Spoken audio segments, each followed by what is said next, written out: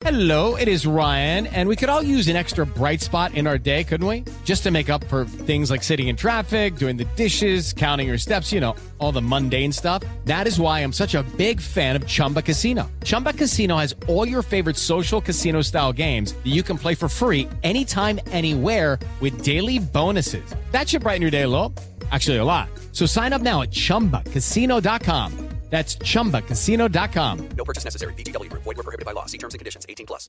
Last season on the Choosing Sides F1 podcast, we established unequivocally that F1 is the pinnacle of motorsports. We did, but honestly, I was left with more questions than answers, Tony. I'm Tony Karen Brown, a tech, culture, and F1 commentator. And I'm Michael Costa, comedian from The Daily Show. Join us for Season 2 of Choosing Sides F1. Our F1 102, if you will. And get all of the answers. All of them?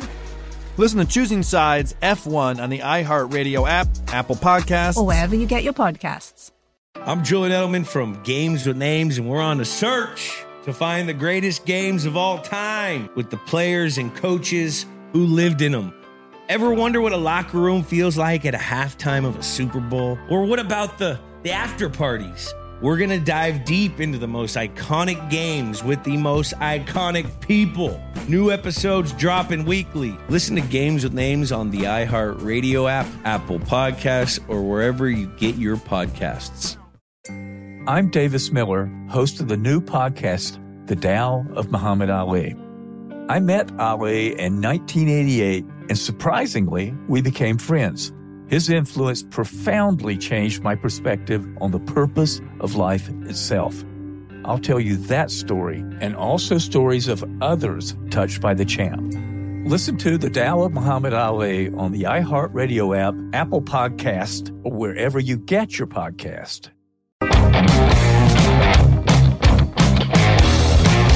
America's two great pastimes collide on this podcast. It is baseball and making money from the dog days of summer through the October Classic. Greg Faces Peterson's going to be free swinging at the betting board as he tries to hit a grand slam for your bankroll. Now here is GP. A tremendous Thursday to one and all. Welcome into the Zunia Tequila Studios for MLB Overtime Betting. We've got a tremendous show for you today as Alex Kaloje of The Score is going to be joining me in the second segment. Going to be a lot of fun. We're going to break down today's card, talk a little bit about general things that he's been noticing in baseball so far this year, so that's going to be terrific.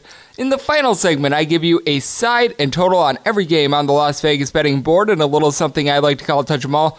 Did not get any Twitter questions today. If you ever have anything that you'd like answered on the podcast, feel free to tweet it in at gunit_81. So with that said, let's take a look back at yesterday's results, try to figure out who we should be betting on, what kind of trends there are out there, and try to become better handicappers for it. What happened yesterday? Let's go around the bases and find out. I'm sure many of you can relate to me in having the Twins run line, and this was a brutal one. The Minnesota Twins had an 8-3 lead at one point in this game. They completely roughed up Trevor Cahill, who went 4 1/3 innings, giving up 6 runs, all of which were earned. The Twins had their power going, as being able to hit that home run off of Cahill was Byron Buxton, his second of the year, and then Jason Castro added his 6th of the year, but the Twins bullpen in the 9th inning completely implodes. Hildenberg winds up giving up 3 runs, and the final run was with the bases loaded and 2 strikes on Mike Trout, beating him with a pitch. Just an absolutely brutal beat there. And Jake Odorizzi, the starter for the Minnesota Twins,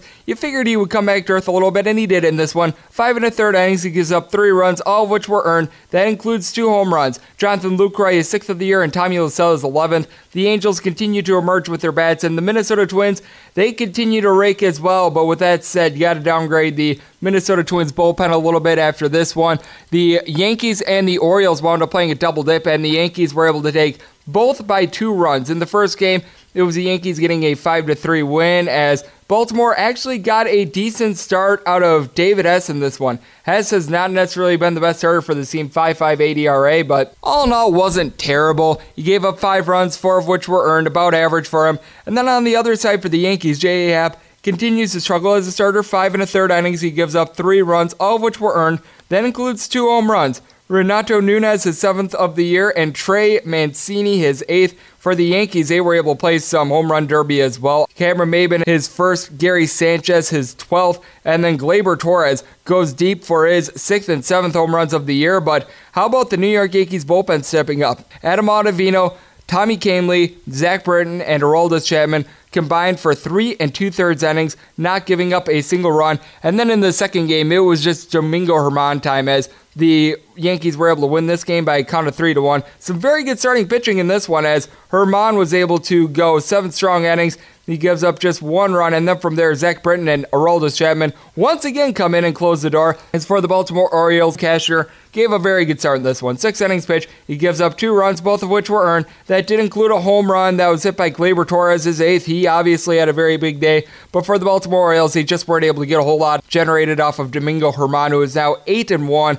has been absolutely terrific. Honestly, both these starters look like bet-on guys, as for the Orioles, Andrew Cashner has been pretty good as well. And speaking of a starter that's been pretty darn good, how about Zach Greinke, as he got a lot of run support as the Arizona Diamondbacks just completely pulverized the Pittsburgh Pirates by a count of 11-1. Chris Archer makes his first start off the injured list, and it didn't go well. 3 2/3 innings, he gives up 6 runs, all of which were earned, 4 walks, and he gave up a dinger as well. Supplying that one was Eduardo Escobar, his 9th of the year, and then Blake Swihart had an inside-the-park home run off of Chris Stratton, and Adam Jones was able to get a home run off of Stratton as well, as the newly acquired piece from the LA Angels did not pitch well here. He has not pitched well with the Giants, he has not pitched well with the Angels, and now he's not pitched well with the Pirates, as he has an 8.39 ERA. In 4 innings pitched, he gives up 4 runs, all of which were earned, and the Pirates, they've been feast or famine with the bats. They've gotten back a lot of their pieces, but in this game, Zach Greinke was terrific. 7 2/3 innings. He only had 5 strikeouts, but he only gave up 4 hits, and then from there, the bullpen was able to deliver 2 1/3 innings. Andrew Chafin wound up giving up a run, but all in all, things went very well for the Diamondbacks as Zach Greinke continues to look ageless. A man that looks the opposite of ageless is Edwin Jackson, as he winds up making his first start of the year for the Toronto Blue Jays. This is like his 15th team. Wasn't necessarily great, but wasn't awful either. 5 innings pitch, he gives up 3 runs, 2 of which were earned, including a home run in his first start of the year, as the Giants were able to take this one by a count of 4-3, supplying that home run, Aramis Garcia, which was his first home run of the year, and then the team also got a Brandon Crawford home run off of Tapia. That was his second home run of the year. It was a first career start for Sean Alexander for the San Francisco Giants, and he didn't look bad, but he didn't look great either. He calmed down after a little bit of a rocky first inning. He gives up 3 runs, 2 of which were earned in 5 innings.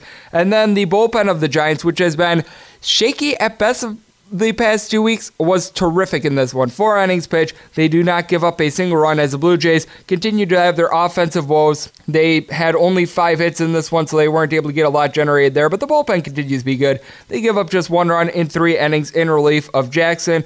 Another team that has a pretty good bullpen is the Cincinnati Reds, as they were able to get a 6-5 extra inning win over the Chicago Cubs. For the Cubs, they really got a lot of home runs in this one. Addison Russell, his first of the year, Albert Almora Jr., his third, and Kyle Schwarber, his 5th of the campaign. 2 of those home runs came off of the starter Sonny Gray, who appears to be falling back to earth. In 5 innings pitched, he gives up 3 runs, all of which were earned, including those 2 home runs. The other home run was given up by Dylan Hernandez in the 8th inning, and then the only other run that the Reds bullpen gave up was an unearned run. So essentially in 5 innings of relief, they gave up 1 earned run, 2 runs total. But for the Cincinnati Reds, even though the average isn't necessarily there with the team, they were able to get some power in this one, and 12 hits as well, which is an encouraging sign, as Jose Iglesias, his 3rd home run of the year, and Eugenio Suarez, his 13th, as the Suarez home run was a big one, as he had 3 RBI in this one. And the Reds were able to get the job done in the 10th inning with Yasiel Puig, a guy that has struggled all year long, being able to get an RBI single off of Brad Brock, a guy that has been very serviceable out of the bullpen for the Cubs, but in this one, the bullpen let them down, as all 4 bullpen arms that came into the Chicago Cubs in the 7th inning or later gave up 1 run. Brandon Kitzler, Carl Edwards Jr., the aforementioned Brock, and Kyle Ryan. So that was not good, but you have to be encouraged by Yu Darvish.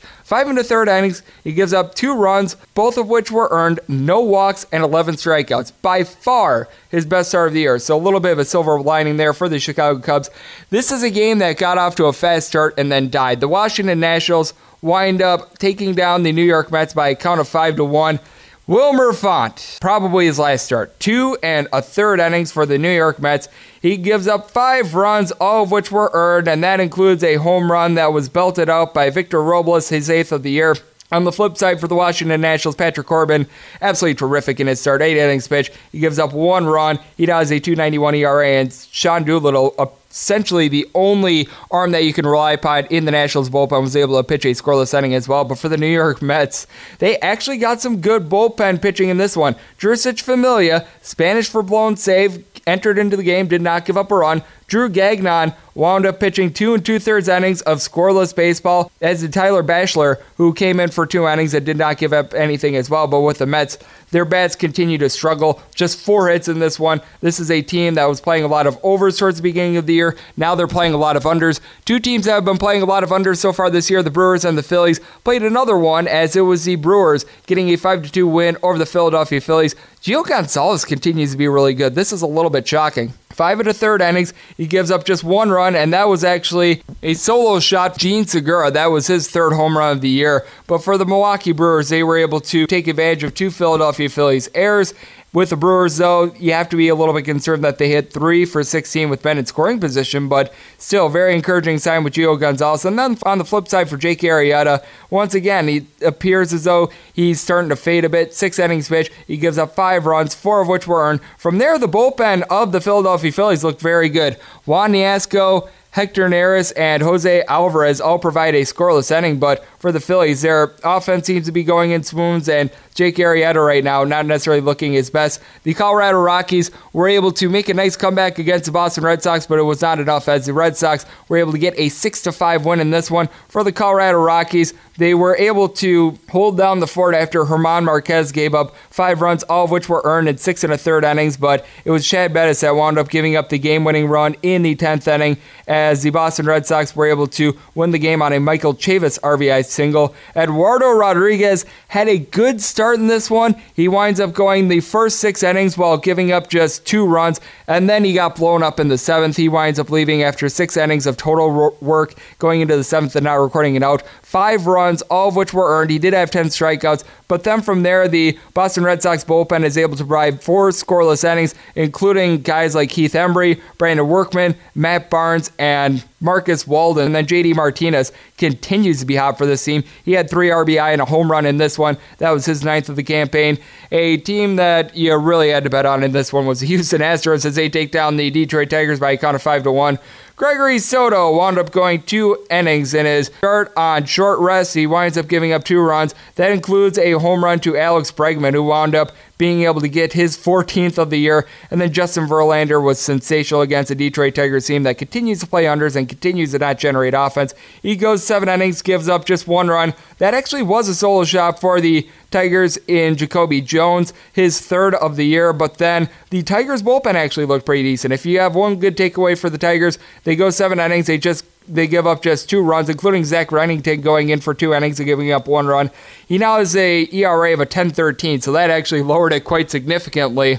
Speaking of teams that lowered their ERA significantly, the Tampa Bay Rays were able to knock off the Miami Marlins by a count of 1-0. For the Rays, this was just their 2nd straight-up win in which they did not cover on the run line. They've now won 24 of their 26 games by 2+ runs, as the Rays just didn't really have a lot of offense in this one. They wound up going 1 for 7 in men in scoring position, but everyone that was pitching for this team was fantastic. Ryan Stanek was the opener, and then Jalen Beeks gives 3 strong, and then from there, you had so many guys like Cloreric, Pagan, Jose Alvarado, Chaz Rowe. They were all able to do their job, and then Diego Castillo was able to close it out. Meanwhile, for the Miami Marlins, you have to be encouraged at Jose Urania at the start that he did. He now has an ERA of a 4.44, 6 innings pitch, gives up just 1 run, and then from there, the bullpen of the Miami Marlins able to provide 3 scoreless innings. But for the Marlins, they went 0 for 10 with men in scoring position with 11 men left on base. This offense of the Miami Marlins just is not one that can be trusted. And a pair of offenses that just were not on Wednesday as well were the Atlanta Braves and the St. Louis Cardinals. Braves wind up taking this one by a count of 4-0. The Braves themselves 0 for 5 with men in scoring position, but it helped that they were able to get a couple home runs. Charlie Culberson winds up going deep for his 3rd home run of the year, and then the call-up was able to go deep for the first time in his career in Austin Riley. and they were able to get a quality start out of Mike Soroka. He goes 7 innings, does not give up a single run, just 3 hits, and then from there, Luke Jackson is able to provide a 2-inning save. Meanwhile, for the St. Louis Cardinals, Michael Wacha actually provided a good start in this one. He goes 5 innings, gives up 2 runs, just one of which was earned, and then from there, the bullpen wasn't necessarily great as John Gant had his worst outing of the year. He now has just a 1.48 ERA as he gives up 2 runs in 1 inning of relief, but all in all, he's been very good for the year. But for the St. Louis Cardinals, they just weren't able to get anything going as they just had 3 hits in this contest. Another team that wasn't able to get a whole lot of runs, the Kansas City Royals, as they were playing host to the Texas Rangers, and the Rangers were able to get a 6-1 win as Mike Minor, another solid start for the team. He wasn't able to go deep because he wound up giving up 8 hits, but he did a great job of mitigating the damage, giving up just 1 run. His ERA now a 2.61. As for the Texas Rangers, they got 4 scoreless innings out of the bullpen, including Jesse Chavez coming in and doing a nice job. That was a little bit of a surprise, and lowering his ERA to a 7.07, Jeanmar Gomez. So obviously some unexpected things there. Some things that are expected, though, the Texas Rangers offense being able to get a couple home runs as Sin Chu Chu goes deep for his 5th of the year, Raul Guzman is 4th, and then the biggest surprise is Willie Calhoun winds up hitting his first dinger of the year. He was recently just recalled from AAA Nashville, and the man that gave up 2 of those 3 home runs, our man Jorge Lopez, as his ERA currently a 6.29. He gives up 5 runs, all of which were earned in 5 2/3 innings. And then from there, they actually got a solid relief appearance out of Glenn Sparkman. He goes 3 innings. He gives up just 1 run, so his ERA now at 3.15. The Kansas City Royals bullpen has been a little bit better as of late, but they just weren't able to hit with men in scoring position. 1 for 11 in that aspect. And a team that wasn't able to hit at all with men in scoring position as well, the San Diego Padres, as they lose to the Dodgers by a count of 2-0. Matt Strahm wasn't able to go deep in this one. He got touched up for 7 hits in 5 innings, but gave up 2 runs. And then the San Diego Padres bullpen was able to deliver 3 innings of relief, but this is a Padres team that was only able to muster 4 hits as Kenta Maeda looked very solid for the Dodgers. In 6 2/3 innings, he gives up just 3 hits, 12 strikeouts. Kenley Jansen got in a little bit of trouble in the 9th inning, but he was able to work around that in 26 pitches. And then for the LA Dodgers, the man that drove in both the runs in this game, Kenta Maeda. So he was really the MVP of this game, as the big takeaways from this Wednesday are the fact that the Arizona Diamondbacks bats are really getting going. The LA Angels have continued to pick things up. The Yankees bullpen looking very solid. The Blue Jays continue to play unders. The Cincinnati Reds continue to get good pitching out of their bullpen as well. The Mets bats are very sleepy. The Phillies and Brewers are playing a lot of unders. The Houston Astros continue to mash. The Marlins continue to do the complete opposite of that. Mike Minor continues to be a very good starter. And the Atlanta Braves seem to be improving with their pitching staff in general. So that was yesterday. Now let's turn the page forward to today, as Alex Kaloje of The Score is going to be joining me next, preview some of Thursday's action, and just take a look at the season in general. That is up next right here on MLB Overtime Betting.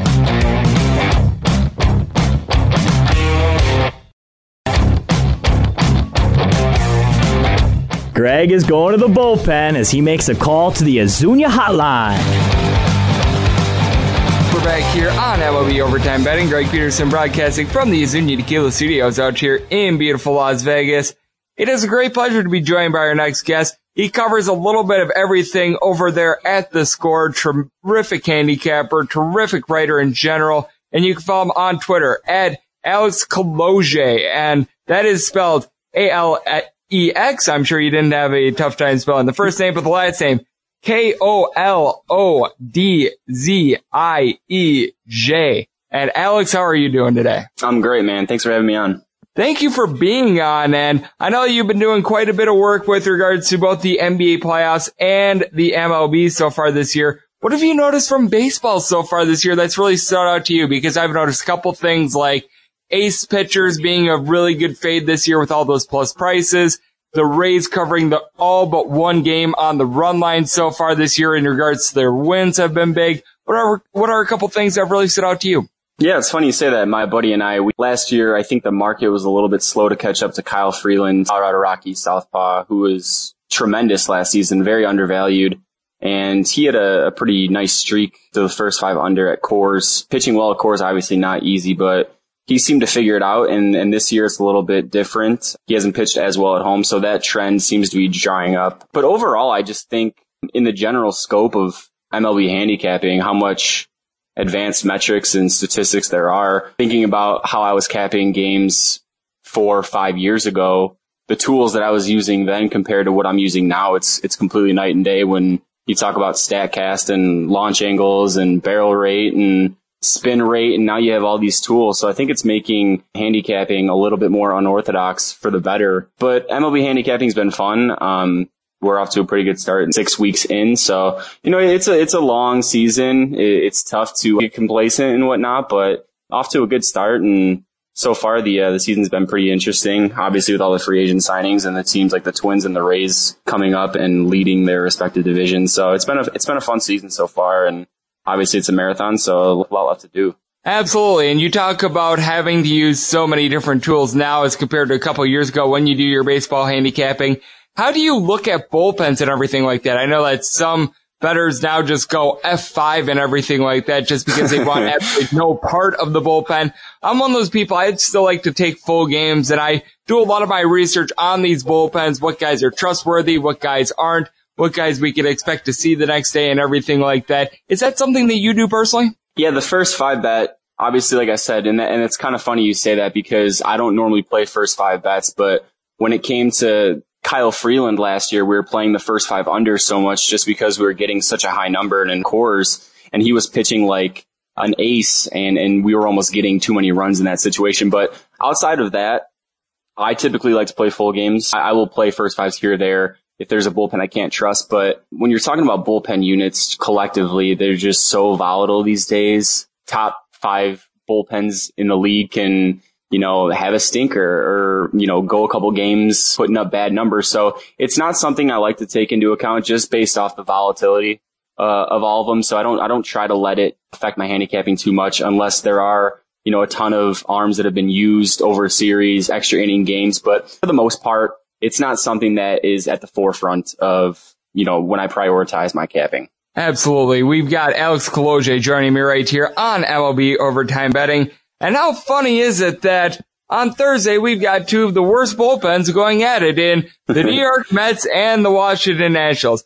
Fortunately, with the Mets, they've got one of their more trustworthy arms out there on the mound at Zach Wheeler. I know that he's been a little bit up and down, but he's going up against a guy in Anibal Sanchez who is right now 0-6. It's not necessarily going well for him. What do you make out these 2 teams? Because the Nationals bats have not been very good recently, but they are getting back Anthony Rendon and Juan Soto. Meanwhile, the Mets, ever since the start of May, they've really had a tough time with the offense as well. Yeah, this Nationals team to me is intriguing because I thought maybe the market was overcorrecting them a little bit. And I kind of overhyped the Nationals too, even the post Bryce Harper signing with Philly. You look at the roster, there's still a lot of talent and a lot of young players that could make immediate impacts. But like you said, the injuries have kind of derailed them. The bullpen's been brutal. You can't lose 7 of 9 Max Scherzer starts. You're just not going to win games like that, especially in the division. I know the division hasn't been great to start, but I think we'll start to see a true reflection of that division peak as we start to get the season rolling on. Anibal Sanchez last season was such an anomaly, the way he kind of came back and made a name for himself in Atlanta. And then I think looking now with the park factors and Washington is going to play against him and the fact that Washington has just been so bad, can't give him any run support. It's such a weird dynamic to see Washington fail like this. I thought they were a talented team, and you have to think maybe Davey Martinez is going to be on the hot seat if he's not already and might be the first manager fired. And it's funny that we bring that up too, because if there is a prop bet for the first manager fired, I would like to see what Davey Martinez's odds would be, because that would be the guy that I would keep tabs on. I certainly would as well. And a guy that might be on his way out pretty soon is Ned Yost with the Kansas City Royals as well. As things not necessarily going well there, as they're going to be taking on the Texas Rangers on Thursday. And it is good old Homer Bailey taking the bump for the Kansas City Royals and Lance Lynn going for the Texas Rangers. Rangers have one of the most explosive offenses out there in the big leagues. The Royals have been playing a bunch of overs because their pitching staff not very good. And right now I'm seeing a total on this game of 10. With this pretty much a pick'em line. What do you make out of this? Because Lance Lynn, not a guy I want to be sticking my chips in the middle with. Homer Bailey, we all know the stats, and like his last 33 or 34 starts, I think teams that he started for have won 6 of them. it's just not good whichever way you look at it. Yeah, Homer Bailey's peripherals on the surface don't look too bad, but you dig into some of the deeper metrics, and he's given up a lot of hard hit balls. The launch angle hasn't been great. Barrel rate hasn't been great. So he's a guy that I've actually I wouldn't say zigzagged on, because I don't like to use the word zigzag. It's kind of a lazy way to cap when you're just kind of going the opposite and going contrarian, but he's been a guy that I've kind of faded off good starts. If weather is okay in Kauffman Stadium, I would lean to that over at 10. It opened up 10.5, went down to 10. Lance Lynn's another guy who, you look at the Texas Rangers pitching staff as a whole, it's either been really good or really bad, and Lance Lynn's kind of right in the middle there. But honestly, these two offenses, especially Kansas City, I think Kansas City at 15 and 27 obviously hasn't been great this season, but they do have a lot of potent bats in that lineup. When you talk about Merrifield and Dozier, Mondesi, and Soler, they actually have a nice 1 through 5 there. And they're a team that I've actually been playing a lot of overs with to start the season. So at that number at 10, I would probably lean to the over in that game. I think that it's probably going to be a runs aplenty out there in Kansas City, as we have Alex Koloje joining me right here on the podcast. A place where I don't think runs are going to be aplenty is in Cincinnati, as the Reds have by far the best under rate out there in the big leagues. They've only played 14 overs going into Wednesday's slate, and it's going to be Luis Castillo going on the mound for the Reds against the Cubs, who sent out there Jose Quintana. Both these pitchers are guys that I really like, and right now I'm seeing a total out there of 8.5. I think that this is going to be an interesting game. Luis Castillo has been one of the nice surprises of the regular season. Jose Quintana has really come alive as of late since his last start against the Milwaukee Brewers. I think this might be a good spot for an under. Yeah, couldn't agree more. Luis Castillo, one of the more underrated guys coming into the season. You had to figure Cincinnati's pitching staff and the new pitching coach, and the additions that they made. I know Sonny Gray, win-loss record doesn't tell the full tale, but he's been pretty good. He's kind of having a nice bounce-back season. Tanner Roark had a nice outing even though they lost. And then you have Luis Castillo here, who is kind of in contention for the NL Cy Young. And he started off extremely well. And I think we talk about the pitchers here in a recipe for an under, but the Cincinnati bats have just been abysmal to start the season. I mean, it doesn't matter where they're playing. Outside of that series against San Francisco when they hit 16 home runs or whatever it was in Great American Ballpark, the offense has just been tough to watch. So as the season goes on, I think you'll start to see the order and their lineups kind of shift back toward the mean, and their pitching staff also come down a little bit. But at 18 and 24, with Cincinnati's win total at 78.5, this is a stance I had on the under. I'm intrigued to see how this season plays out, what they do at the deadline. And what I know I'm kind of rambling on given like season outlooks, but this is kind of stuff that I do want to talk about. But Chicago, Cincinnati, 8.5, I'd go under as well, mainly just because of Cincinnati's offense. They've just been so tough to trust over the last couple weeks. I agree with you, and a team with a very interesting outlook as well as the Minnesota Twins. If you had the run line on the Twins yesterday against the Angels like I did, 4 runs going into the 9th inning and don't cover, I feel a little bit bad for you, but this is going to be a game where I do think that the total of 9 is not going to hold, as you've got Eric Swanson going for the Seattle Mariners and his 6.35 ERA, and Michael Pineda has looked more like Michael Pinata recently with his 5.85 ERA. I do think that this is going to be a game that is certainly going to be a slugfest, and we're noticing that this is a game in which you have the early season surprise in the Seattle Mariners going against the more recent surprise in the Minnesota Twins. What do you make out of this in general? Because I think that this is a very interesting spot. Yeah, I'll probably be on some form of Twins in the over or the Twins team total over. I've been fading Eric Swanson essentially the entire season. Faded him against Cleveland, faded him against Boston, and so far it's been great. Playing in Seattle, Seattle's weird. T-Mobile Park was mostly seen as somewhat of a pitcher-friendly park, but it's actually one of the better parks for fly ball hitters. I think it's number 5 of the majors for home run per high drive. Nice stat dug up by Eno Saris of The Athletic. And so I've been playing a lot of overs in T-Mobile, and obviously talking about Seattle's offense. I mean, between Seattle and Minnesota, there might be 8 hits in the game, but they might all be home runs. This is a game where I'm either going Minnesota and the over or Minnesota's team total over. I've been fading Eric Swanson all season long. I don't think that this is the time to stop that train. And going into Wednesday, Seattle 30, 13, and 2 to the over so far this year, which I think is just absolutely mind-blowing, as we do have Alex Koloje joining me right here on the podcast. And then there are a couple teams that have been doing really well with the offense. Obviously, we pointed out the amount of home runs that the Mariners and the Twins are hitting. How about the way that the Houston Astros are hitting? Now, granted, it's nice when you're going up against starters like Ryan Carpenter, Gregory Soto, and whatnot, but this is an Astros team that I think has a ton of value. They've got the best bullpen ERA out there in the big leagues, and we're seeing everyone from top to bottom hitting, and it all starts with George Springer. Yeah, Springer, Bregman, Correa. I mean, even Aledmus Diaz is homering. That's when you kind of know things are on.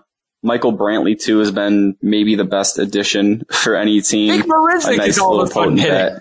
I mean, when Robinson Chirinos is hitting home runs, that's how you kind of know that everything's on the same page. And then when you take a look at the game for Thursday, it is going to be the Oakland A's getting the Detroit Tigers, but the Tigers on Thursday are actually going to be throwing out their Spencer Turnbull. I actually think there might be some value here with the Detroit Tigers because Turnbull, among the top 15 or 20 players with regards to ERA, I actually like what he's shown so far this year. Meanwhile, with the Oakland A's, they really struggled on the road, but Chris Bassett seems to be a guy that has really been giving them some good results too. With a total of 8.5 here, this is one in which I really do have to look at the under with both teams really struggling with the bats. Yeah, I couldn't agree more.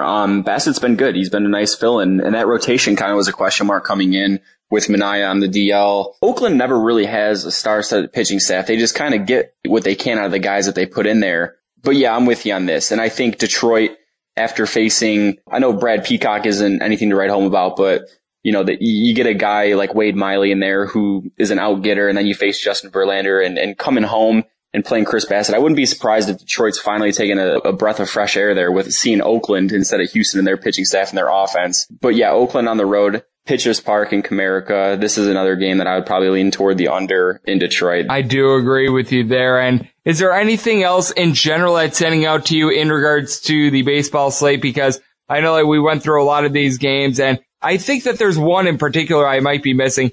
Who would think that this would be perhaps an early Cy Young matchup?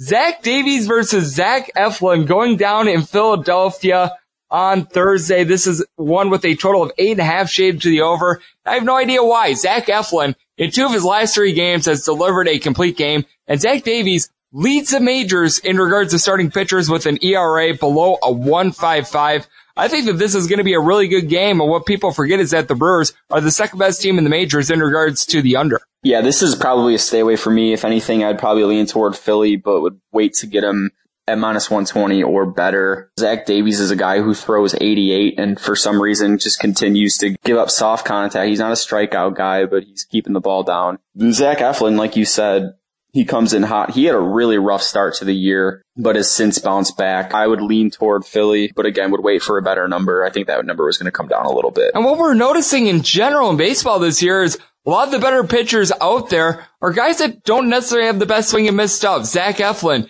is a guy that per every 9 innings, I think has right around, 7.5 strikeouts per 9 innings. Zach Davies a little bit under that. Both these guys have really been dealing. And then you take a look at the guys like the Max Scherzers, your Jacob deGroms and company. They're obviously still having good individual numbers, but the teams haven't necessarily gotten it done for them because they do jack their pitch count up. Yeah, it's totally weird to see these guys struggle early in the season, and I know Chris Sale's gotten off to a terrible start, has been good since, but when you look at Sale, Scherzer, deGrom, before he went on the DL, he was getting shelled by Minnesota, a couple other teams. Noah Syndergaard, too, his ERA was jacked up over 5.4, and it's just so weird in this current day of baseball where throw in 95 and getting swings and misses is what's kind of valuable. You have these guys like Zach Davies who's throwing 88 mile an hour cheese balls and he's allowing just soft contact. And a guy like Wade Miley, like I brought up earlier, is a guy who hasn't allowed more than 3 earned runs in a start since his final start of 2017. So he's a year plus in and he hasn't given up more than 3 earned runs. And he's a guy who's not exactly a strikeout artist. So it's definitely weird to see how different teams value these different pitchers. And sometimes these guys that throw 97, 98 miles an hour, aren't getting the job done. So yeah, definitely a weird dynamic on that part. Let's even go a little bit further. Kyle Hendricks of the Chicago Cubs has went 25 innings in his last 3 games. He all of a sudden looks like the second coming of Greg Maddux. This is a guy that he throws 86, 87? It's absolutely insane to see guys like that just going so deep into games. Yeah. And I mean, he faced Arizona. He's playing in Great American. These aren't cheap outings. He's playing good teams. He's playing in Hitters Park. So Yeah, it's definitely intriguing to see how that's played out, over the course of the first 6 weeks of the season. Absolutely. And Alex, I would like to get you out on this. I know that you're doing tremendous work out there with the score, not just in baseball, but I know you've been doing a lot with the NBA playoffs and so many other things as well. Let the good people at home know where they can find you on social media, where they can find your work, and just a little bit more about what you do. Yeah, well, I know you gave out the Twitter handle prior to the show. My work's found on the Score. Download the app. Check out the betting section. We just launched it about 9 months ago, and we're hitting the ground running with that, launching a new sports book here in the coming months. And just check out the site in general. A lot of good features, a lot of good videos. They're doing tremendous work over there, and I'm definitely glad to be a part of the team for sure. Tremendous. A big thanks to Alex Kaloje for joining me right here on MLB Overtime Betting. And coming up next, it is that time that I give you a side and total on every game on today's Las Vegas betting board as we touch them all.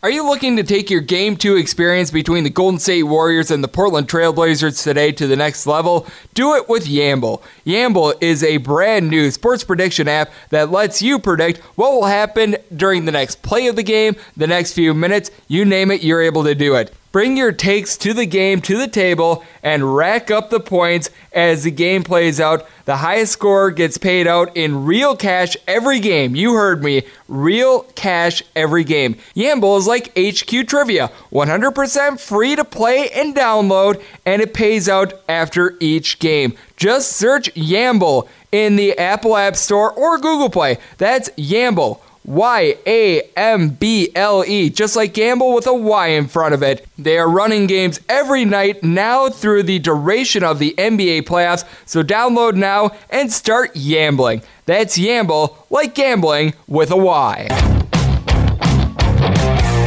Welcome back to MLB Overtime. Greg is throwing a gem, so yeah, he better not blow it.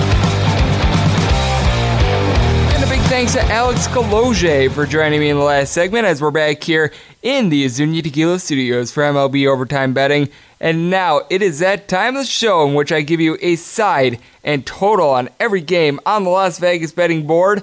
And we do so in a little something I like to call Touch 'em all. If a game is listed on the betting board, Greg has a side and a total on it, so it is time to touch 'em all. Note that any changes that are made to these plays going to be up on my Twitter page at @GUnit_81. As per the usual, some of these plays are all locked in. I've already bet on them, everything like that. Some of these plays, waiting on maybe some lineup changes, waiting on a line move, things like that.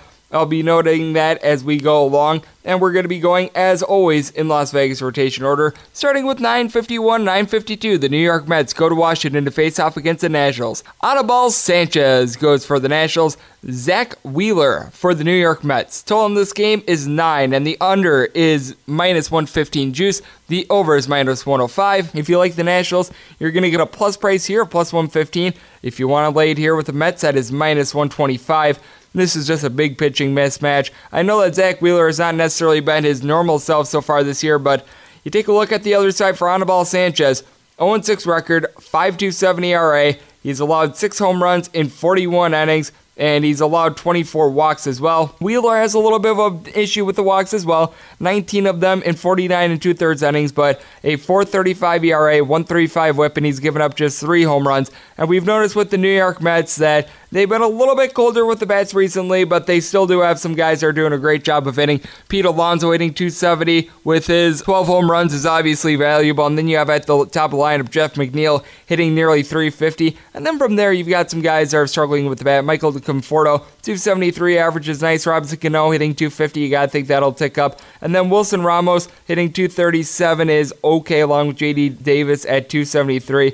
The guy that I've really been interested in is Amid Rosario, .282 average. He seems to be doing a better job this year. And for the Nationals, they just need to get Anthony Rendon and Juan Soto going once again. Anthony Rendon was able to hit a couple RBI yesterday. That was good for his confidence. And Juan Soto only hitting .233 for the year. But Howie Kendrick has been very good for this team. 6 home runs, hitting above 300. And then we've noticed the top lineup, hasn't been getting on the way that they were at the beginning of the year. Adam Eaton hitting 273, Victor Robles 255, Wilmer Defoe at the bottom of the lineup is hitting just 240, and Brian Dozier continues to be at the Mendoza line, but with Anibal Sanchez and the way that he's pitching, I think that a Mets team that has quite a bit of power is going to be able to tee off here, and I do think that Zach Wheeler is going to be able to give a good outing, and I do think that when he turns it over to the bullpen, the Mets are going to give up some runs, and with the Nationals, they have the worst bullpen ERA out there in the big league, so I do think that we're going to have some runs in this one. I am going to be on the over. I'm going to be looking at a Mets run line in this spot. Currently, I'm seeing the Mets run line at plus 125 across the board, so would like to see if I'm able to get a little bit more of a plus number there. And I'm currently in wait-and-see mode on this over just because I am noticing a little bit of something coming in on the under right now, so perhaps I'll be able to get 8.5. 953, 954 on the betting rotation. The Milwaukee Brewers are in Philadelphia to face off against the Phillies. The battle of the Zacks, as Zach Davies goes for the Milwaukee Brewers, Zach Eflin for the Philadelphia Phillies. Total on this game, 8.5, with the over anywhere between minus 115 and minus 120. The under is between minus 105, and even if you like the Brew Crew, you're going to get anywhere between plus 113 and plus 115. The Phillies are anywhere between minus 123 and minus 125 favorites. We were talking about it in the last segment with our guest Alex Kaloje, but I've really liked what I've seen out of both these pitchers. This is a spot where I look at the under and I've already fired on it. This is a game in which I just don't see either team being able to exceed 4 runs. I think that this is a little bit of a no-brainer here, and I'm taking a look at the Milwaukee Brewers in this spot. Something that we know with the Philadelphia Phillies is that when they're on, their bats are really firing on all cylinders, but I know that Bryce Harper has been missing from the lineup the past couple days, and with the Milwaukee Brewers, they have by far the best slugger on either side in Christian Yelich. Christian Yelich for the year hitting above 330. He's provided 15 home runs. He's hit a bunch of RBI. The guy's been absolutely terrific. You've got some other guys that are starting to pick it up as well. Ryan Braun and Lorenzo Cain have their averages back above 260. Orlando Arcia has a 255 average. Jesus Aguilar above 200 now. With Manny Pina and Travis Shaw, both these guys are struggling and they're both not in the lineup every day as a result. Both these guys hitting well below 200. And Mike Moustakas has been a little bit hit or miss with his average hovering around 250. But on the other side for the Philadelphia Phillies, Andrew McCutchen hitting just 235. Bryce Harper was back yesterday and he's now hitting below 220. JT Realmuto and Rhys Hoskins both hitting in the realm of 275, and Cesar Hernandez hitting above 300 is nice. And what I will say is that Rhys Hoskins and his 12 home runs has been a nice find, and Jeet Segura hitting above 300 and getting his 3rd home run yesterday was nice. But with the Milwaukee Brewers, this is the second best team to the under in all the big leagues, and the Philadelphia Phillies themselves entering into Wednesday, 57.5% of their games went under, and it's because the Phillies have the 7th best bullpen ERA out there in the bigs. Got guys like Hector Neris, Pat Neshek and company doing a good job out there. And then with the Milwaukee Brewers, they're at the league average in regards to bullpen ERA, but you got to think that Josh Hader is going to be able to deliver a save if they need it. Jeremy Jeffries is starting to look like his normal self, even though he gave up a run in this series already. And then you've got other guys that are able to do a good job like Alex Claudio. So looking at this total under, but I am on the Brewers, currently in wait-and-see mode on the Brewers, but I've already locked in the total under. 955, 956 on the betting rotation. The Chicago Cubs are in Cincinnati. Yes, we are on to Cincinnati to face off against the Reds. Luis Castillo goes for the Reds. Jose Quintana for the Cubs. Total in this game is 8.5, and the 8.5 comes with juice of anywhere between minus 110 and minus 115 on the under. Over between minus 105 and minus 110. If you're looking at the Chicago Cubs, you're going to be getting a plus price anywhere between plus 110 and plus 117. One late here with the Reds, that's anywhere between minus 120 and minus 127. This is a game that, once again, me and Alex talked about a little bit earlier, and this is a spot where I really do have to take a look at the under, and this is an under I've already fired in on. I really like both these pitchers. Luis Castillo comes in with an ERA below 2, and aside from a couple not-so-great starts, Jose Quintana for the year has been a relatively trustworthy pitcher. Quintana 4-2 record, 3.50 ERA. The 6 home runs in 46 and a third innings is a bit high, but he's only issued 14 walks, and he's got 46 strikeouts. Castillo, in 56 and a third innings, has allowed just 3 home runs. Now, the 24 walks, that's also pretty high, but 70 strikeouts, .99 whip, 176 ERA for Castillo. And we know that the Cincinnati Reds are backed up by one of the best bullpens out there in the big leagues. Gotta like the way that guys like Michael Lorenzen and Amir Garrett have been pitching out there in the pen. And for the Chicago Cubs, guys like Brandon Kinsler, Brad Brock and company, they're getting the job done. But I do like the Chicago Cubs bats a whole heck of a lot better. This is going to be a little bit of a strength-on-strength thing with the pitching, and I do think that the equalizer is the fact that with the Chicago Cubs, you've got two guys in the middle of the lineup in Javi Baez and Wilson Contreras that both have a double-digit amount of home runs and are both hitting above 300. Now, we've seen Daniel Descalso and Jason Hayward both fall back to earth with their average. They're both hitting below 250 now, but Chris Bryant has upped his average to a 266. We've noticed that Anthony Rizzo has been out of the lineup, but you got to think that the addition of Addison Russell is going to help. He's right now hitting just above 200, but was able to get his first home run of the year yesterday. Albert Almora Jr. was also able to go yard. That was a big find for the Chicago Cubs. And then with this team in general, you just have a bunch of guys like David Bodie and company that just do a good job of being able to generate some offense. Meanwhile, with the Cincinnati Reds, this is a team that as a collective hitting below 220. Jose Iglesias has by far the best average on the team. He's the only starter in yesterday's lineup that wound up leaving with a batting average above 260, as Eugenio Suarez has also done a nice job with his 12 home runs, and he's hitting 255. Nick Senzel, ever since getting called up to the big leagues, is hitting 250. He's got 3 home runs, but Joey Votto hitting 204. Yasiel Puig just above 210. Jesse Winker just below 220. Dan Diedrich 230. Though I will say that with Winker and Dan Diedrich, both these guys have been able to provide some home runs, but it's just one of those situations where you got to trust in the Cubs bats rather than the Reds. So I will gladly take the plus price here with the Cubs. I'm noticing that there's steam coming in on Luis Castillo, so I'm in wait and see mode there, but have already locked in this total under 957, 958 on the bag rotation. The St. Louis Cardinals are in Atlanta to face off against the Braves. Adam Wainwright goes for the Cardinals. Julio Teheran for the Atlanta Braves, as the total on this game is 9.5. The under is minus 115. The over is minus 105. If you're looking at taking a shot here on the Cardinals, that is anywhere between even juice and minus 102. Meanwhile, if you want to lay it here with the Braves, it's anywhere between minus 108 and minus 110. And I know that Adam Wainwright has really gotten up there in age, but Julio Teheran is a guy that's just very hard to trust. Julio Teheran, very good swing and miss stuff, but he also has a massive issue with the walks. That is currently why he is 2-4 with a 4.26 ERA. He's issued 22 walks in 15 2/3 innings. Meanwhile, on the flip side for Adam Wainwright, he's got pretty good control. 43 1/3 innings, he's given up 14 walks, and both these guys have allowed their fair share of home runs. Adam Wainwright, 7 home runs given up for the year. Julio Teheran, 8 home runs. Obviously, Teheran does a good job of getting punch-outs, 52 of them so far this year, so he does a little bit of a better job in that respect, but I also have more faith in the St. Louis Cardinals bullpen. Other than Dominique Leone and to a certain extent Andrew Miller, who I do think will eventually get online, they've got a bunch of guys that have been doing a very good job, like Greg Gallegos. You got Jordan Hicks whenever you need a save, so I really do like those arms. Meanwhile, with the Atlanta Braves, you got to feel like at some point they're going to see some of their guys like Luke Jackson and company come back to earth with regards to their ERA, because they've been getting some very good outings out of guys like Josh Tomlin. And it's a little bit unreal to think that they're going to be able to keep this up, especially with the starting staff of the Atlanta Braves not being able to give good starts, guys like Michael Fultonavich and company. And that could be part of why Sean Newcomb is currently out there in the bullpen. But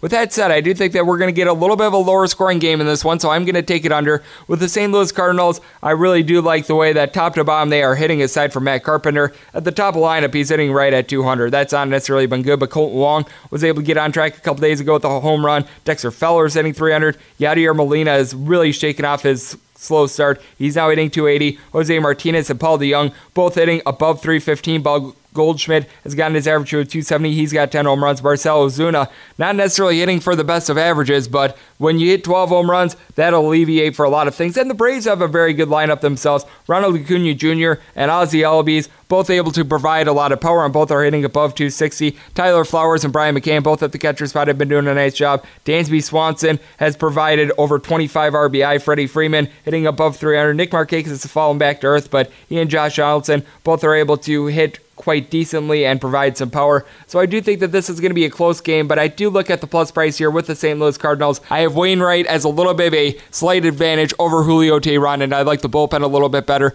and just the overall bats of the Cardinals in general. So for that reason, I'm going to be taking the St. Louis Cardinals and the under, just in wait and see mode, because I think that there's a little bit of steam coming in on the Braves, and I want to be laying a little bit less than minus 115 on the juice with regards to the under. 959, 960 on the betting rotation. The San Diego Padres play host to the Pittsburgh Pirates. Trevor Williams goes for the Pittsburgh Pirates. Eric Lauer for the Padres. The total on this game is 8.5, with the under at minus 115 juice, the over minus 105. If you're looking at the Padres, you're going to be laying anywhere between minus 123 and minus 125. The Pirates are anywhere between plus 113 and plus 115. Trevor Williams continues to be a guy that I really like to back.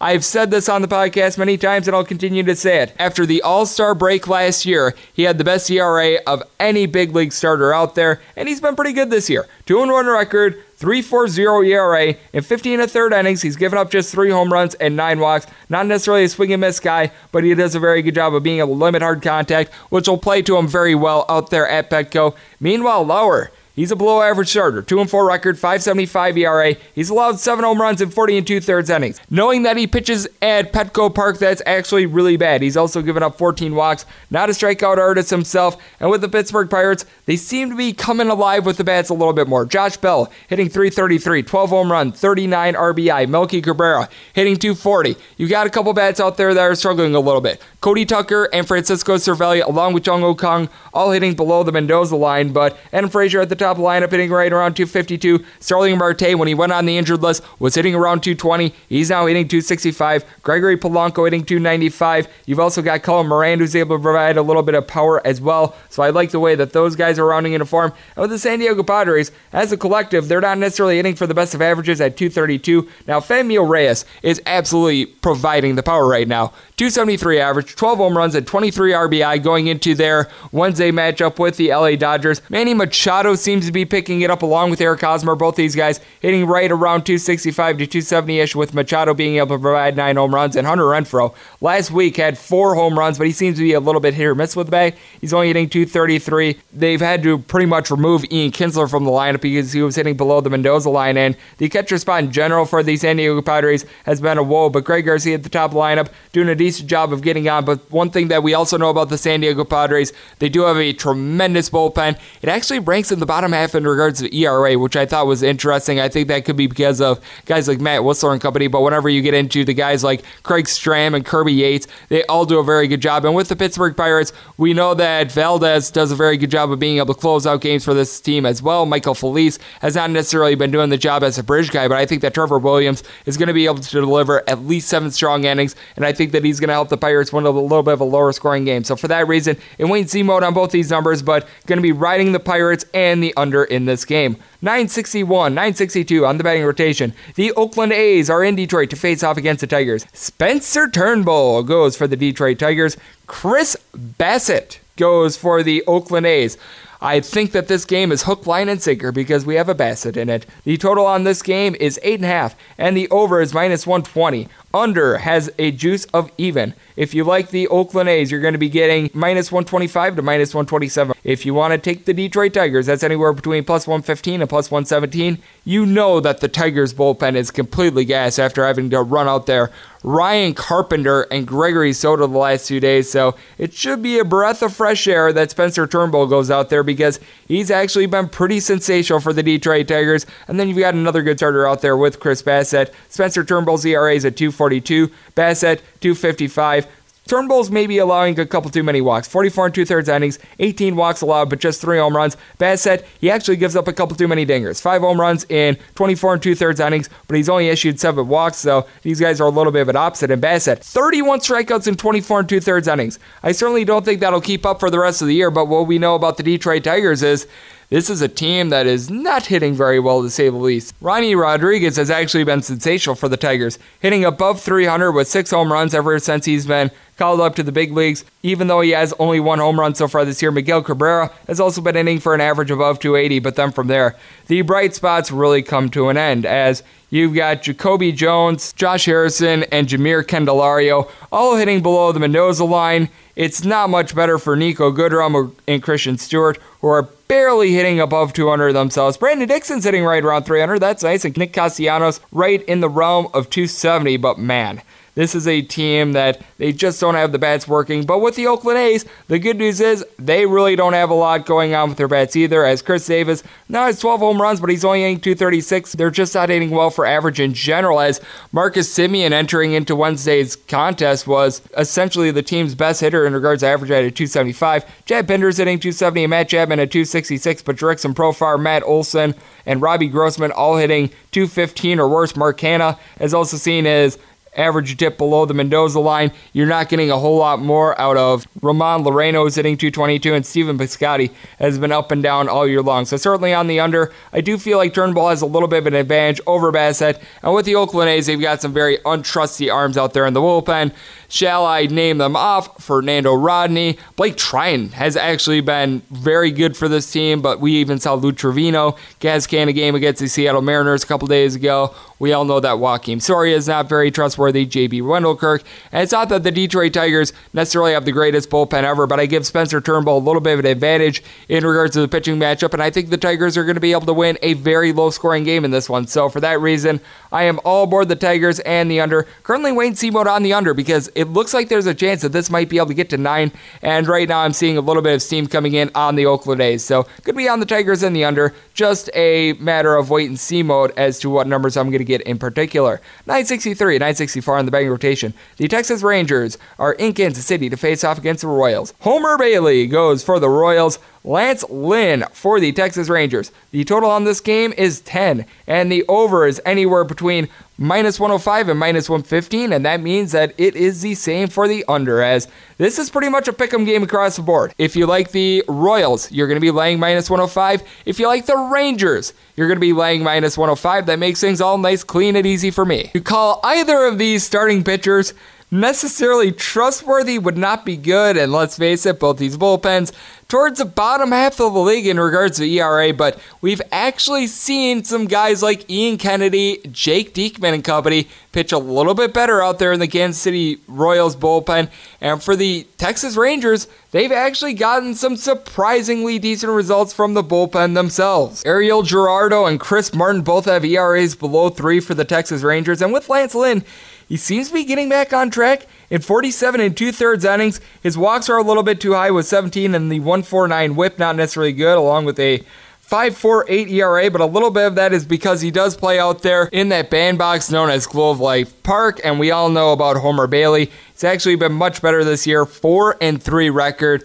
But teams that he's started for, I believe, are now like 6-33 in their last 39 games. It's just hard to have any faith in them whatsoever. And with the Kansas City Royals, we were talking about it a little bit earlier. This is a team that is very top heavy. They've got a couple guys who are doing a great job of being able to hit for this team. Adalberto Mondesi, over 33 RBIs so far this year. He's hitting 270-ish. Whit Merrifield hitting nearly 300. Alex Gordon hitting nearly 300. He's provided some power with 8 home runs so far this season. Heck, Jorge Soler has a double-digit amount of home runs that is hitting 260, but then you take a look at Ryan O'Hearn, Martin Maldonado, Chris Gallagher, all hitting below 200. Billy Hamilton's hitting 230, and that's with an uptick for him. So things all in all, not necessarily going great at the bottom of the lineup for the Kansas City Royals. And then with the Texas Rangers, you got a little bit of a feast or famine team. Joey Gallo has 12 home runs and 30 RBI, but you can't think that he's going to be able to keep up this average that is hovering right around 250-ish for the entire season. Hunter Pence is hitting nearly 300, but we're seeing him come back to earth, and Sin Chu Chu has seen his average dip back down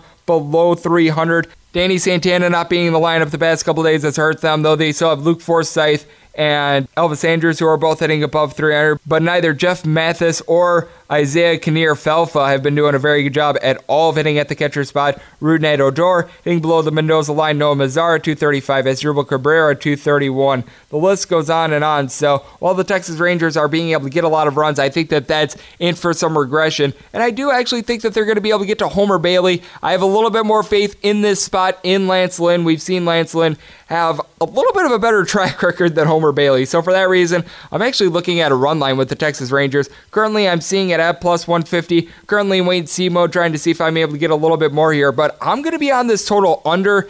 I'm right now waiting to see if this total ticks up a little bit more, because right now it's just going all over the place, so I want to see where it settles in. But going to be on the Rangers run line and going to be on the under in this spot. 965, 966 on the betting rotation. The Baltimore Orioles head to Cleveland to face off against the Indians. Trevor Bauer goes for the Indians. Dan Straley goes for the Baltimore Orioles. Total in this game is 8.5, with the over anywhere between minus 105 and minus 110. The under is between minus 110 and minus 115 juice. If you like the Indians, you're going to be laying a lot of juice. Anywhere between minus 300 and minus 330. With the Orioles, that is anywhere between plus 240 and plus 270. Man, I wish that there was a way that I could take the Baltimore Orioles in the spot, but with them coming off a double dip and how untrustworthy Dan Straley is, this is a tough spot. Now, Dan Straley did pull off a nice money line win against the Boston Red Sox earlier this year. I just don't see that duplicating itself. He has a whip of a 1.83, 8.23 ERA, and in 27 and a third innings, he's issued 12 walks, given up 38 hits, and 9 home runs. Trevor Bauer, I know that he's had some starts where it's been a little bit confusing with him, but he's got a 4-2 record, 3.02 ERA, 1.11 whip, 59 and 2/3 innings. He's given up 6 home runs. 27 walks are a little bit high, but he's also got 72 strikeouts. And then with the Baltimore Orioles, this is a team that I do think are going to be able to put a couple runs up there on the board. Their arms are going to be tired because we all know that they've got one of the worst bullpens out there in the big leagues, but they were able to get some pretty solid starts out of guys like Andrew Cashner and, of all guys, Hess yesterday, so that was obviously a good sign for them. But when it comes to their bats, Dwight Smith Jr. has 8 home runs. He's hitting nearly 275. Trey Moo Mancini, we all know what he can do. He's hitting above 300. He's provided some power. Stevie Wilkerson is hitting 270. Hanser Alberto, 265. Pedro Severino and Jeff Rickard towards the bottom of the lineup aren't necessarily doing great, though Severino, more around 240, not necessarily bad. And Rio Ruiz does a decent job of being able to get on base, but you got to feel like the Indians being able to get those 9 runs against the Chicago White Sox a couple days ago is really what the team needed to get on back. Carlos Santana has really been their best bat so far this year. He's only got 5 home runs and 21 RBI, and he's hitting 271, but you got to feel like Francisco Lindor starting to come around. His average is around 279. Jordan Luplow now has 4 home runs and is hitting 280. Jason Kipnis and Jose Ramirez are both hitting below 210. You got to think at some point that's going to get going. Carlos Gonzalez is hitting in the realm of 230 along with Roberto Perez. And you got to think that Leonis Martin, who's hitting 221, is going to be able to pick things up as well. And I do think that a good place to start is with Dan Straley and the bullpen of the Baltimore Orioles that stinks. And then with the Cleveland Indians, you've got one of the best bullpens out there in the big leagues. You've got so many guys that you can trust in, like Brad Hand. Kimber has been a good guy for this team. Nick Whitgren as well. So there's a lot of guys that you can trust. So for that reason, I'm looking at the Indians run line. Currently, I'm seeing it between minus 145 and minus 150. If at all possible, I would love to be able to lay a little bit less juice, but I've already locked in this total over because I do think that the Indians bats are starting to get it together, and I think that they're going to be able to hit the Orioles, and I think they're going to be able to hit them hard. 967, 968 on the betting rotation. You've got the Toronto Blue Jays in Chicago to face off against the White Sox. Dylan Covey goes for the White Sox. Marcus Stroman for the Toronto Blue Jays. So in this game is 9, with the under anywhere between minus 115 and minus 120. The over has even juice and minus 105 as well. If you're looking at the Toronto Blue Jays, you're laying anywhere between minus 125 and minus 130. The plus price on the Chicago White Sox is anywhere between plus 115 and plus 120. It's just hard to trust Dylan Covey. I know that Marcus Stroman has had a rough go of it in his last couple starts, but all in all for the year, he's actually looked pretty good. You got to feel like maybe he's starting to find what his true watermark is because he was pitching above the skis at the beginning of the year, and towards the middle of the year, he's been pitching a little bit less. He certainly shouldn't be 1-6 though. 3.12 ERA, 1.29 whip. He's given up just 3 home runs in 52 innings, 18 walks, not necessarily great, but not necessarily bad. Whole heck of a lot better than Dylan Covey, who had 2 starts this year, 10 and 2/3 innings. He's given up 10 walks, 2 home runs, and he's got a whip of a 1.88 and a 4.91 ERA. What I will say about the Chicago White Sox is that it appears as though their bullpen with guys like Bummer, Jace Fry, Carson Fulmer, and then you've obviously got Colome at the back end is doing a whole heck of a lot better. But for the Toronto Blue Jays, they've actually had some very good relievers. Guys like Sam Gaviglio coming out of the pen have been very good. Ken Giles has actually proven himself to be a very good closer. And with the Toronto Blue Jays, it appears as though the bats are starting to get online. Vlad Guerrero Jr. was able to have multiple home runs against the San Francisco Giants. You now have Eric Sogard back in the lineup. He's hitting in the realm of 300. That's obviously been really helping out the team. But you do still have a lot of guys that are struggling for this team, and you want to note that because Brandon Drury had a little bit of a power surge a few weeks ago, but he's barely hitting above the Mendoza line. Rowdy Tellez has 6 home runs and is hitting 238, which is nice, but we've seen Freddie Galvis now hitting 280. He was above 300 for most of the year. And then you've got the catcher spot in general, which everyone at the catcher spot is hitting below 200. Teoscar Hernandez hitting a $1.89 is not good. Justin Smoke hitting 217 obviously is a big issue as well. And then with the Chicago White Sox, Sox, you do have some good bats out there as well. We've noticed that Jose Abreu has really been able to pick things up, hitting .268, and he's been able to provide a whole lot of home runs along with Yoan Moncada. Moncada himself hitting about .275 himself. They do need to get a little bit more out of Yonder Alonso and Wellington Castillo. Both these guys hitting below 200. Yomer Sanchez hitting .224. Jose Rondon hitting .226 as well. But Ryan Cordell hitting .240 has been decent. And then Charlie Tilson has been a nice find for the outfield, hitting above 300. Nicky Delmonico, though, .212 also sinks that a little bit. But all in all, I do like the way that the White Sox have been able to hit the Toronto Blue Jays last weekend. They were generating a lot of runs. And with the Toronto Blue Jays, I think that they're finally starting to get online with their bats. Randall Grichuk has been doing a better job for this team as well. And I do think that the Toronto Blue Jays are going to be able to continue that into this series. So for that reason, I'm going to be taking a look at the over, trying to see if I'm able to get an 8.5 in the morning instead of a 9, but I'm going to be playing it either way. And I'm actually looking at the Blue Jays run line. Dylan Covey is a guy that I am just fading hardcore. I gave you the numbers a little bit earlier. This guy is terrible, and I think that it's going to allow the Toronto Blue Jays to be able to get a big win. The Blue Jays I'm currently seeing on the run line is at plus 125. We'd like to see if I'm able to get a little bit more of a plus 130 or plus 135, but we'll take the plus 125 if that is all that is given to me. And the final game on the betting board, 969, 970. It is the Seattle Mariners playing host to the Minnesota Twins. Michael Pineda, better known as Michael Pinata, goes for the Twins. Eric Swanson for the Seattle Mariners. Total in this game is 9.5, with the under anywhere between minus 110 and minus 115. The over juice is anywhere between minus 105 and minus 110. If you like the Mariners, you're going to get anywhere between plus 103 and plus 105. While I'm laid here with the Twins, that is anywhere between minus 113 and minus 115. This is interesting because we've got two guys that are very high on the fade list going at it. Michael Pineda, as you guys know, is a guy that I've been making quite a bit of fun of so far this year. And Eric Swanson, somehow, someway, actually has a worse ERA than him. And with both these teams, they are both towards the top of the league in regards to home runs allowed. And Michael Pineda, in 40 innings pitched, he's given up 10 of them. Yeah, ironically enough, has only given up 9 walks. And then for Eric Swanson, if he pitched 40 innings, he probably would also be at 10, because in 28 and a third innings, he's given up 7 home runs. Ironically enough, he also does decent with the walks at 5. Eric Swanson's ERA, 6.35. Michael Pineda's 5.85. Now you gotta look to the bullpen, and the Seattle Mariners bullpen is just absolutely dreadful. We saw the Minnesota Twins blow the run line yesterday against the LA Angels, but all in all, other than Trevor Hildenberg, who certainly is not going to be pitching in this game, they've actually been doing a pretty decent job in recent weeks. That does make me default a little bit to the Minnesota Twins.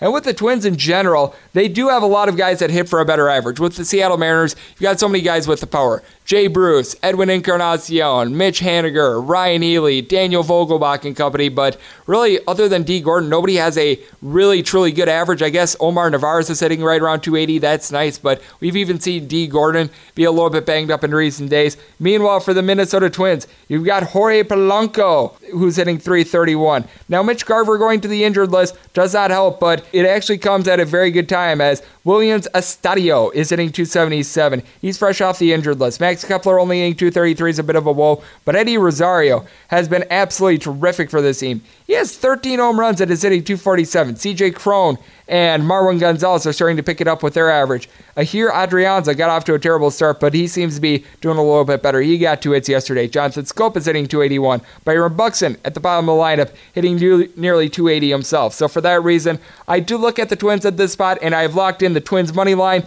and I've already locked in this total over. I think that we're going to see runs aplenty here, and I default to the Twins because I just feel like they hit for a better average, and they've got the better bullpen. And that will do it for a Thursday edition of MLB Overtime Betting. A big thanks to our man, Alex Koloje, for joining me in the last segment. Does tremendous work out there for the score. And if you like what you're hearing from this fine podcast, you can subscribe on Apple iTunes, Google Play, Spotify, and Stitcher. If you ever have a question for the podcast, feel free to tweet it at GUnit_81. And let's make today a successful, profitable, and fun one. And I'll talk to you guys once again tomorrow. Thank you so much for tuning in.